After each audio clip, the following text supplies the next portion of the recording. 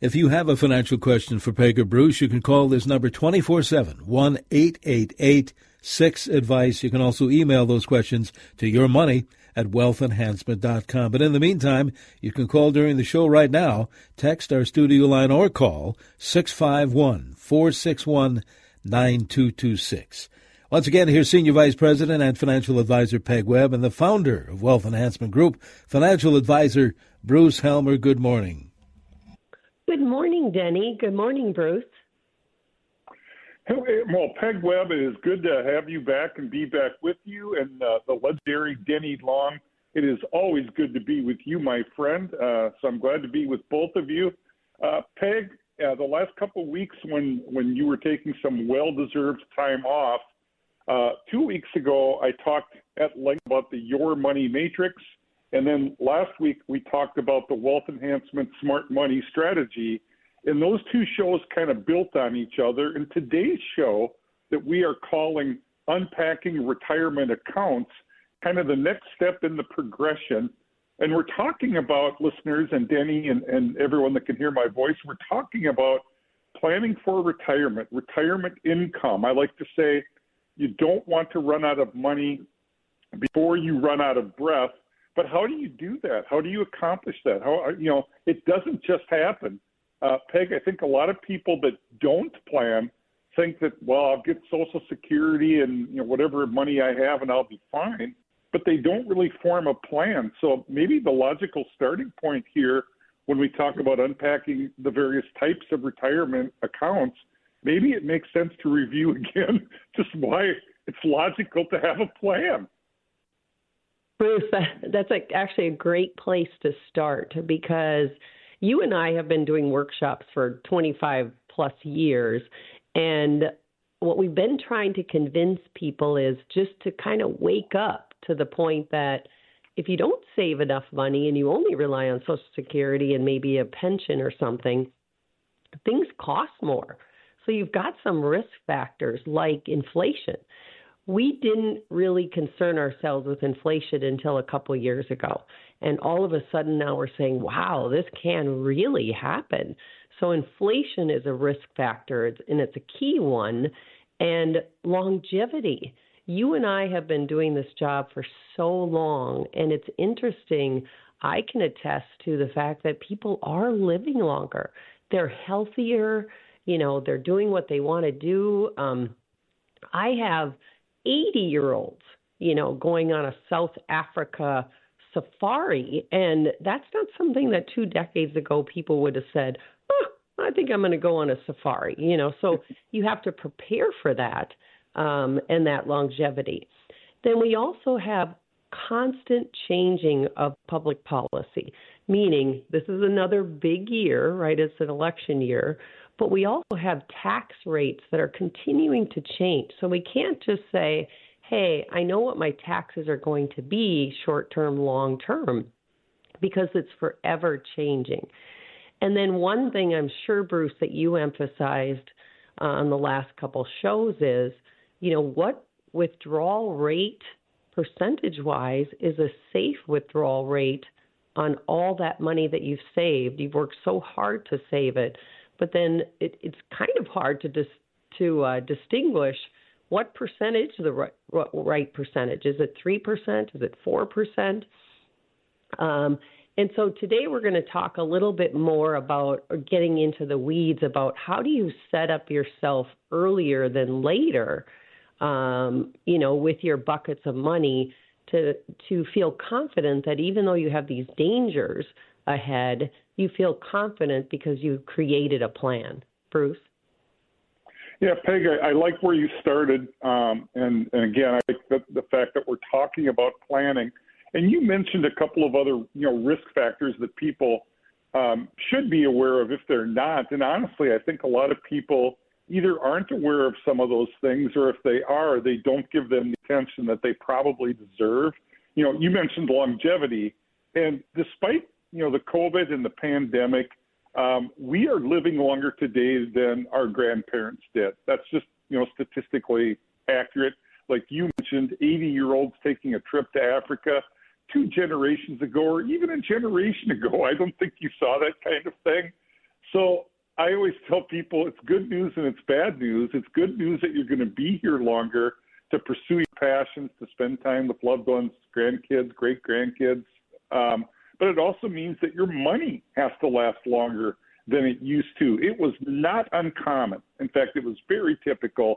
2 generations ago, somebody would work until age 65, and they would be dead by 75. And so their money only had to last 10 years. But today, Peg, you and I both have clients retiring in their 50s who might still be here in their 90s, and their money has to last 40 years. So you're right. Between that and the increasing cost of living or inflation and changing tax laws and world events, whether it's war in Ukraine, the war in Gaza, all these things impact us economically. And it's not something that people should, fear and lie awake in bed at night not being able to sleep, because these are things that we can deal with, but we need to plan for them. We can't just put our head in the sand and ignore these things. So I'm glad you started down that road. I'm glad you brought that up. And then you also brought up, Peg, the withdrawal rate. And I talked a little bit last week about sort of the standard or the rule of thumb, and I'm doing air quotes around rule of thumb. The rule of thumb is 4%, and I'm not going to redo last week's show, but I talked a lot really about how I don't like rules of thumb. The rule of thumb probably doesn't make sense for the vast majority of individuals out there, and we're all different. We're all snowflakes.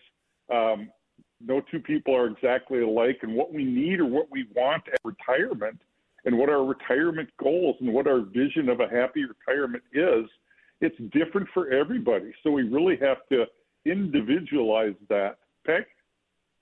Yeah, not everybody is secured their health for a long time. So I still use this term, Bruce, where I go, okay, when you retire, you've got the go-go years. I mean, I find that when people retire, they have a long list of to-dos that they want to do, and I encourage them. So maybe that 4% isn't going to cover, in the early years, but we create a plan to make people feel like now they're free to do the things they've always wanted to do. The last thing you want to do is to have them sit in the rocking chair and just say, oh, I don't have any money. I got to keep this money till I'm 90. I don't think that's a good idea either. But so today what we want to do is we have to figure out, how do we create income for the rest of people's lives? And I would say, Bruce, that this is probably the value add that we can give people and give them the confidence, and I say to spend. Don't take more risk than you have to, but yet the confidence to spend, because there's the flip side. I said the go-go years and people want to, travel and that kind of thing.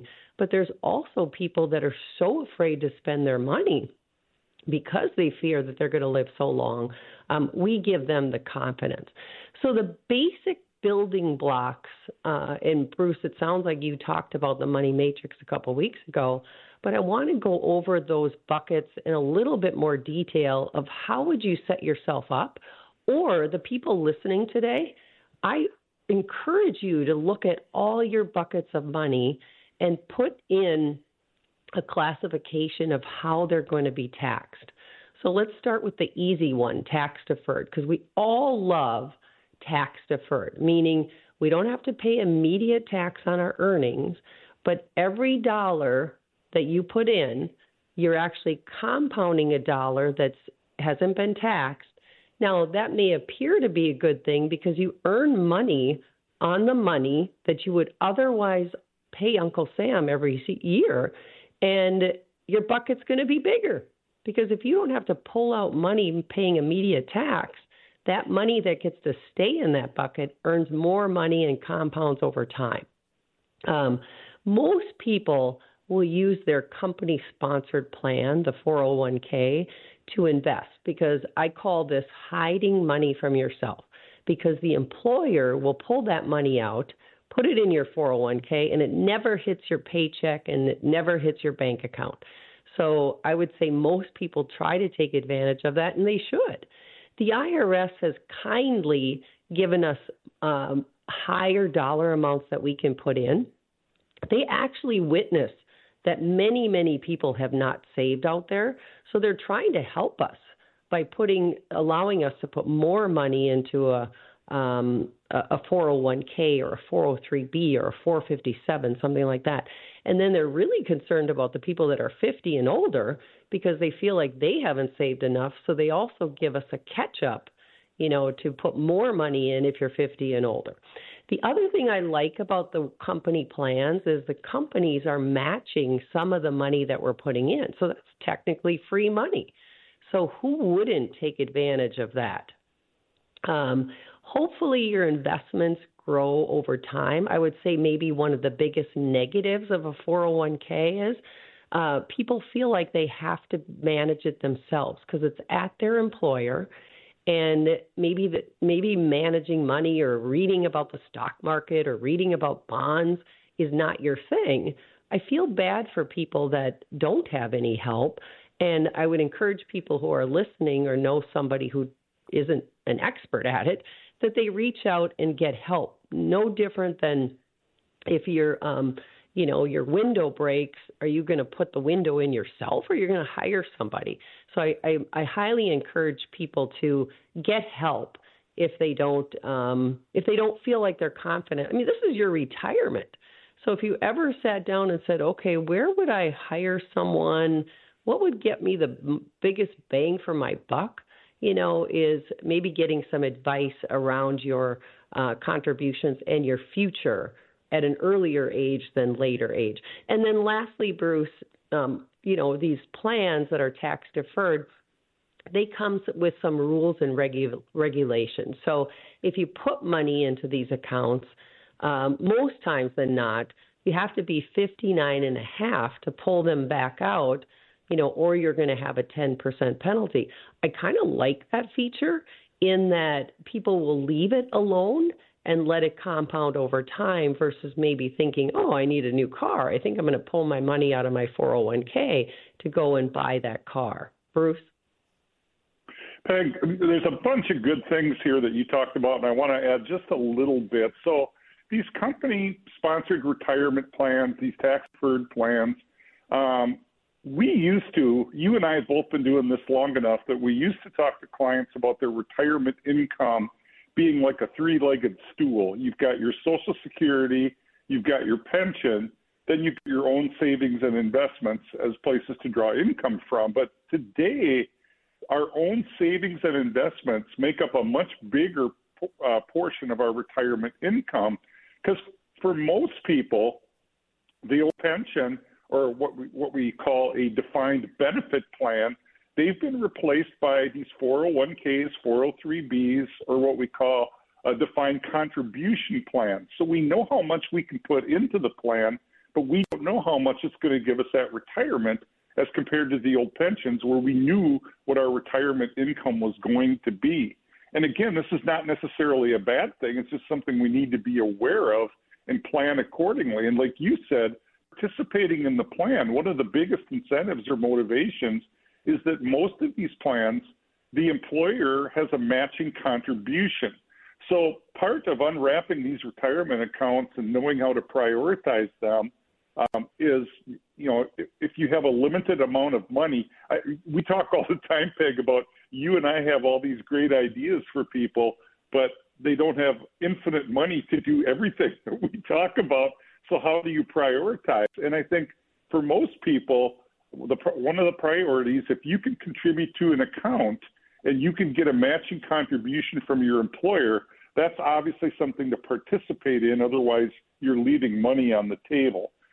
And then I think we're still going to get into this a little bit more before we're done, but traditionally, these company-sponsored retirement plans, as Peg said, have been tax deferred, and you get a deduction for your contribution the year in which you make the contribution, so it lowers your taxes in that year, but then you're going to pay the taxes when you take the withdrawals. We're going to segue next, I think, Peg, into tax-advantaged accounts, yes? Yes. So tax advantage, before we do, if people have some extra money, you can open your own individual retirement account, an IRA, and you could build another tax-deferred account. In 2024, they're allowing $7,000 to be put in, subject to your earned income or your taxable income. So not everyone can participate in those. So let's jump to tax advantage accounts. These accounts are, and we talk a lot about them on here because I absolutely love them, is Roth IRAs or Roth 401ks. Now, Roth IRAs, this is where you could take that $7,000 that I talked about, the IRA, and instead of putting it in an IRA that's deductible, you could choose to take after-tax money and put it in a Roth. And the reason you would do that is because the earnings then grow tax-free versus down the road you're going to have all this tax to pay on a deductible one. So, and then hopefully, once again, your investments grow over time.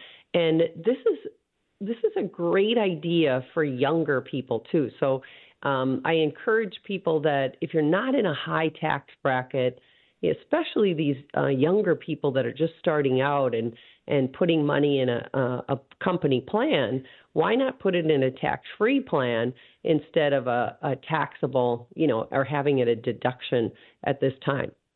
One of the advantages, too, is, and it wasn't until recently, Bruce, that we got to add a Roth 401k to our choices within our work plans. So now we can actually say, hey, I would like my money to go to a Roth. Yes, I'm going to pay full tax on it now, but once again, it's going to build tax-free. So when we meet with clients, it might be a combination of the two, looking at your taxes, what actually is in your best interest. But it takes some convincing, Bruce. When I suggest people do a Roth and pay the tax now, they're like, why would I do that? No one wants to pay more tax today than they just do not want to. Like, I'll defer that till the future. Because we've been in this so long, Bruce, to have some in your taxable account and have some in your tax advantage account, what a privilege or a luxury for these people who retire that then can pull money from each type of tax bucket and not feel like they're, in a higher tax bracket after they've retired. Bruce? Yeah, and I just want to add really quickly to the so-called tax advantaged or the Roth, and Peg mentioned this briefly, but just to be sure, to get the tax-free treatment, it has to stay in these accounts for at least 5 years or until the age of 59 and a half, whichever takes longer. So if you put money into one of these accounts when you're 50 and at 55 you think, well, I can take a tax-free withdrawal, no, you're not 59 and a half yet. You met the 5 years, but you have to get the 59 and a half. Or if you put money in this account when you're 58 and a year and a half later you say, great, I can take a tax-free withdrawal, no, it has to be in there for at least 5 years. So 5 years or 59 and a half, whichever is longer, is the general rule. And then the other thing, Peg, I want to mention really quickly, whether you do a tax-deferred account or a tax-advantaged account at your work, you mentioned this earlier, there's a lot of different investment choices in these company-sponsored plans. And when I look at what people have chosen to invest in when they come and see us, I would tell you that the vast majority are not doing it very well. But again, they have to self-manage. And how do they know what to pick? Maybe they do eeny, meeny, miny, mo. Maybe they ask a friend. I don't know. But one of the services that we provide is that even though wealth enhancement is not proactively managing that money per se, we will look at your investment choices that you have in your plan. And based on your personal circumstances, we will tell you how we think that you should invest. All right, Peg, we've got less than 2 minutes, and I know we need to take a break, but we still haven't gotten to taxable accounts. Yeah, we haven't gotten to taxable, but I want to go back to the Roth IRA because I think this is important. If you open a Roth IRA and you took after-tax money, and right, Bruce, you are so accurate in that there is the rule of 5 years and you must be 59 and a half. But because you paid tax already on your deposits, you are able to pull out those deposits before 59 and a half, or 5 years. So there is some little bit more liquidity on Roths than we may think. Taxable accounts, what that means is now you've saved in your 401k, both on a taxable account and a tax advantage account, but you still need to build up some liquidity. And we call that taxable account, meaning you'll have money savings in the bank. You might open a brokerage account. You may open an account with Wealth Enhancement Group. It's all after-tax money. And then when you invest that money, there's probably dividends. There's probably capital gains. There's all sorts of different tax treatment.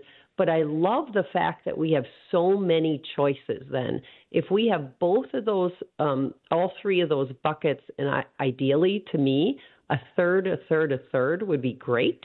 And we can talk maybe a little bit about why I believe that on the backside. But so taxable accounts are very important as well. Bruce? Denny, I know we're about due for a break. We'll finish up our discussion and get listeners involved in the second half.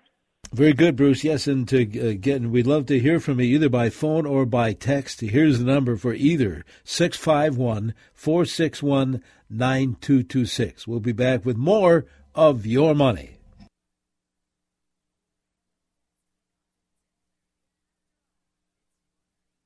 If you happen to have a financial question for Peg or Bruce, you can call this number 24/7, 888-6-ADVICE. You can also email those questions to yourmoney@wealthenhancement.com. But in the meantime, during the show like right now, you can call or text our studio line. Here's the number for either, 651-461-9226. Again, 651-461-9226. Once again, here's Senior Vice President and Financial Advisor Peg Webb and the founder of Wealth Enhancement Group, Financial Advisor Bruce Helmer.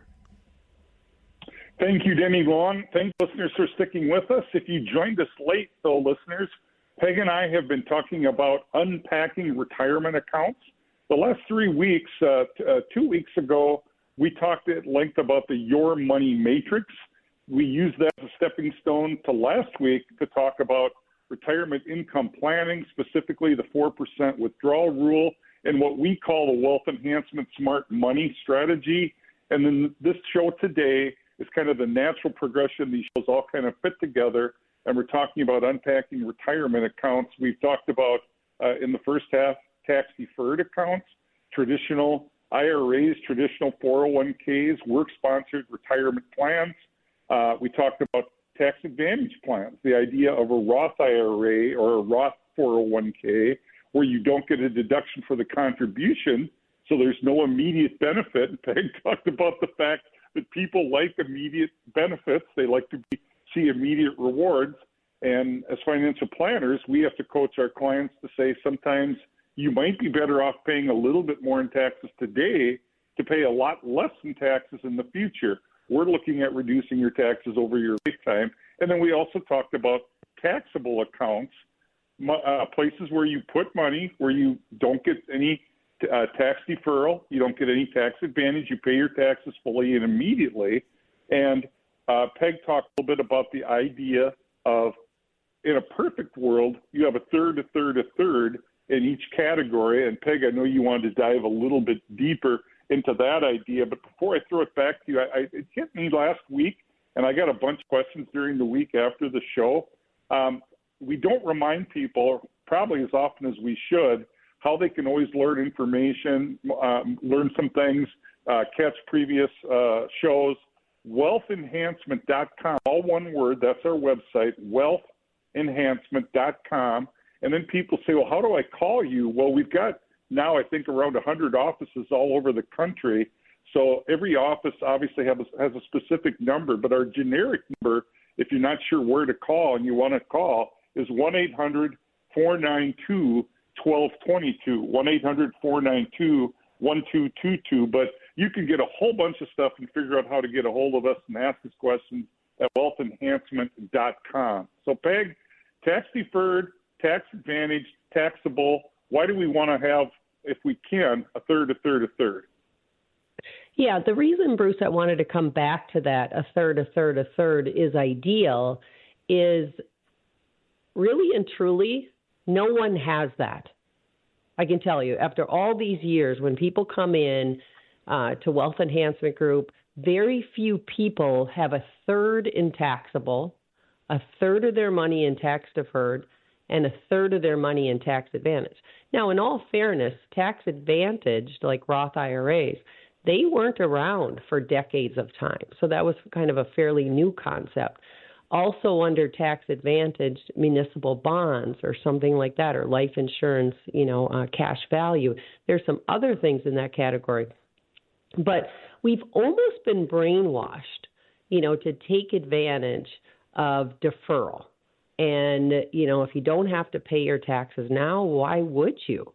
Well, we were brainwashed that if we make money on our money that we would already, otherwise pay Uncle Sam. Our pot of money is going to be bigger. And I want to clarify, you are absolutely right that these IRAs that we've deferred are bigger than they would be because if we otherwise would have paid the tax. The problem is some people come in and they have 80% of their money in tax deferral. Then they want to go buy a car. And a car, actually, today, I can't even believe it. My clients are calling for $60,000 for a car versus not too long ago, $35,000 for a car. Well, if I have to pay $60,000 for a car, I probably have to take close to $90,000, out of my taxable account if it's in an IRA. So really, your car is going to cost $90,000 because I have to send tax to federal and in a lot of cases state.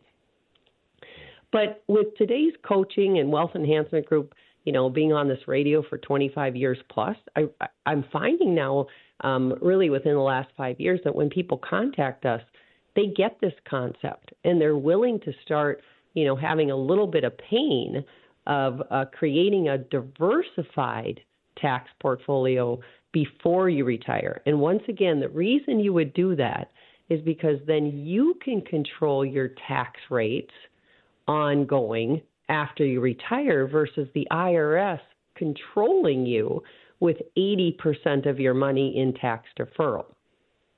Now, it's okay if you come to us with 80% tax deferral, because if you do, we're going to continue to look for strategies to diversify even when you retire. So you can do Roth conversions as an example. We have worked with many, many, many clients and saying, okay, let's take some of your money that's deferred and let's do these conversions now and soak up some of these lower tax rates because now you're not working and maybe you're in a lower tax bracket. So there's still time after you retire. And all I'm talking about is a comprehensive plan. And many people, this whole show is about how do you create income for the rest of your life? How do you diversify your assets to create that income off your portfolio? Well, that's part of comprehensive planning. And to me, this is probably the biggest point, the foundation of knowing, where to put your investments from a tax standpoint versus just deferring everything. Bruce? Yeah, Peg, and to emphasize that point, and I talked about it last week, but it bears repeating. I don't think we can ever talk about this too often. It goes back to why we use the money matrix, but we're looking for tax diversification. Most of our listeners probably understand diversification as it pertains to investments or asset allocation. That makes sense to them. I don't want to put all of my eggs in one basket. I want stocks and I want bonds and I want real estate and I want cash and maybe I want some gold and silver or other precious metals or commodities. They understand that diversification reduces the risk in their investment portfolio, but these same people don't necessarily understand or practice tax diversification. They do have almost all their eggs in the tax deferred basket, and we want money in the taxable basket and the tax exempt basket, and we want them to have flexibility and options on where they take their income from when they retire to maximize their efficiency. And if we can reduce their taxes over their lifetime, Peg and listeners and Denny, it's one of the most effective ways that we can enhance return on investment if we lower taxes, and to make sure that you get that paycheck for as long as you live, and to make sure that paycheck is what you want it to be so you can live the lifestyle you want at retirement. So we're really talking about tax diversification. And again, in my experience, most people haven't done that if they're do-it-yourselfers, and we help them learn how to do that and why it's important. Peg, Denny tells me we have a bunch of texts waiting. Anything else you want to make sure that you convey to listeners before we go take their questions? Oh, I think we take their questions. All right, very good. All right, Denny, we're ready. This interesting one here, and the listener is about to get in the process of interviewing a financial advisor, and their question is, should we accept the first financial advisor or always get a second opinion? That's a great question. Peg, what do you think? Well, I mean, I've always encouraged people to interview 3 different advisors. There's such a unique approach, I would say. And, you know, we actually have a list of questions that you would want to ask all 3, because the best way to compare is to ask the same questions of 3 different advisors. Now, that may seem labor intensive, right? Some people don't even want to go see one person versus 3. Right. But what I mean, seriously. So, right. But I would say, yeah, I would say that's my approach to everything in life is, you know, to contact one person, contact the second, the third, even if I'm having windows replaced or just to do your own due diligence. Now, I'm a little bit biased, about Wealth Enhancement Group because I'm able to judge, what everyone else is doing.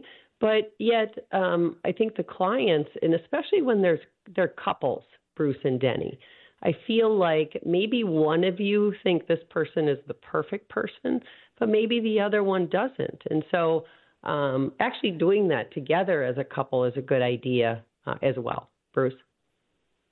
I agree with you, Peg, and I am not intimidated by the competition. I encourage people, if they interview us, to go interview other people in our space as well. And, I hope they select us, but if they don't, they have to make a decision that feels right to them, that they're comfortable with. And I'm not threatened by that. Our batting average is pretty good in terms of, I believe if you interview me and you interview others in our space, you're going to end up coming back to me. But obviously that does not happen 100% of the time. But I also tell people, unfortunately for the consumer, you have to take a leap of faith when whoever you select, whether it's Wealth Enhancement or somebody else, because in the interview process, we may all say things that sound good and make you want to maybe engage us in a relationship, but sometimes is it just lip service or does it really happen? And you can't really know that until you've made the decision and made the commitment. So I tell people all the time, look, if you choose me and we don't do what I said we were going to do, if we don't meet your expectations, then you should fire me and go get somebody else. And I knock on wood when I say this out loud. I'm proud and happy to report we don't get fired very often once people make the decision. But you have to actually jump in to actually experience that. So you have to take a little bit of a leap of faith. And the other thing I'll add just really quickly, I'm normally somebody, again, whether it's choosing a financial advisor or like you said, Peg, like new windows or whatever, I usually like to get multiple people involved and so that they know that there's other people involved. Because let's be honest, if you're replacing windows, or in my example, we just engaged a contractor to update our bathrooms, and I chose the first person we interviewed, which I normally wouldn't do, but this person made such a positive impression upon us, seemed to really know what they were doing. I trusted their personality. They didn't oversell us. It was just a very comfortable situation. And both my wife and I, our gut told us, yep, this is the right person. We don't need to do any more due diligence. This is it. So I didn't even follow my own advice there, where I usually, will get multiple opinions before making a decision. And I think that's okay too. Trust your gut, trust your instinct. Even if it's a financial advisor, if it's the first interview and they knock you out, you like them and you're confident and you're impressed and you feel a level of trust, you don't have to interview more than one. It probably makes sense more often than not, but sometimes just trust your gut. That's what I did in choosing our bathroom remodeler. Denny? Another text, Peg and Bruce, in Minnesota, a texter says, is your spouse automatically the beneficiary for contribution plans, banking statements, and or pensions? So, Peg, that's a really good question. And there is a difference between retirement plans and non-retirement plans in terms of how the beneficiary or payable upon death or transferable upon death, how these accounts work. They're not all the same. Peg? Yeah, so when it comes to retirement accounts or Roth IRAs or just IRAs or 401ks, I typically see the spouse is listed. Now, I would say that it would refer. You would have to take some extra steps. Let's say that you didn't list a beneficiary at all. Then there's going to be some extra steps as an investigation per se that you are the spouse of this person. So it's so much easier if you list the spouse, no matter where you live, Minnesota or otherwise. When it comes to, I would say, non-beneficiary accounts or not as typical as retirement accounts, let's say your bank account, or you have a brokerage account, or you've bought a treasury, with Treasury Direct, or all these other miscellaneous accounts where you've taken after-tax dollars and invested them. What's nice about today, and that's not new today, but newer, is that you can put payable on death on an account.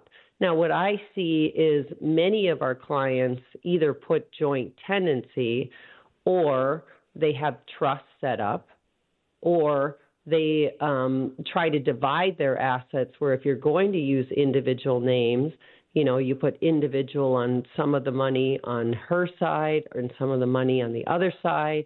But my advice is to every client is to have a beneficiary or a payable on death on every account that isn't joint tenancy. Bruce? Yeah, I'll just add really quickly, I think, you correct me if I'm wrong, Peg, I think on retirement plans, traditional IRAs or company-sponsored plans, I think the law is that the spouse automatically assumed to be the primary beneficiary unless they actually disclaim that right. Let's say you agree, you and your spouse, I want to leave this money to my kids if I predecease you. They can sign something to disclaim that right. Otherwise, I think the spouse is automatically the beneficiary. But Peg is right. Why not just say that? Why not put that on the document? Why not make it very, very clear and make sure there's no ambiguity?